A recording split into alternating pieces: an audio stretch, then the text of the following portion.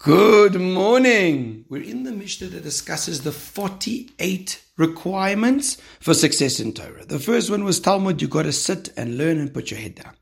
The second is B'shmias ha'oizen. Shmias ha'oizen is listening with your ear. It's very strange. What do you mean listening with your ear? What do you listen with your nose? You listen with your eyes. So there's listening and there's listening. You know, it's like when you have a discussion with someone and you say, you're not listening to me. You can hear, but you don't listen. Shmiras ha'oizen is if you really pay attention to what's actually being said. I remember in Yeshiva, there was a phenomenal Talmud Chacham Nachman Marcus and Shlita. And when he would listen to the Rosh Hashanah Shir, he would listen.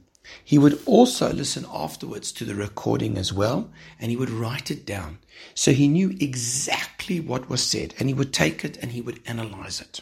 Because there are inevitably things that you miss the first time. It's one of the most important points is that when you hear a shir, that afterwards you discuss, you analyze, you go over it with a chavrusa, with someone else.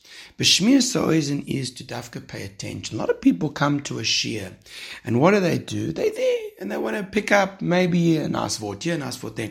But they're not coming with Shmiras ha'oizen. Because Shmiras ha'oizen is, I'm specifically coming over here to take something away.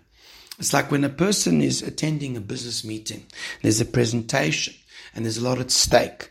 There's financials, there's planning, all this. He listens, he takes notes, he analyzes, he questions.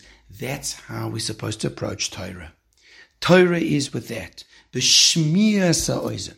When a person really puts his head down and pays attention. Have a wonderful day.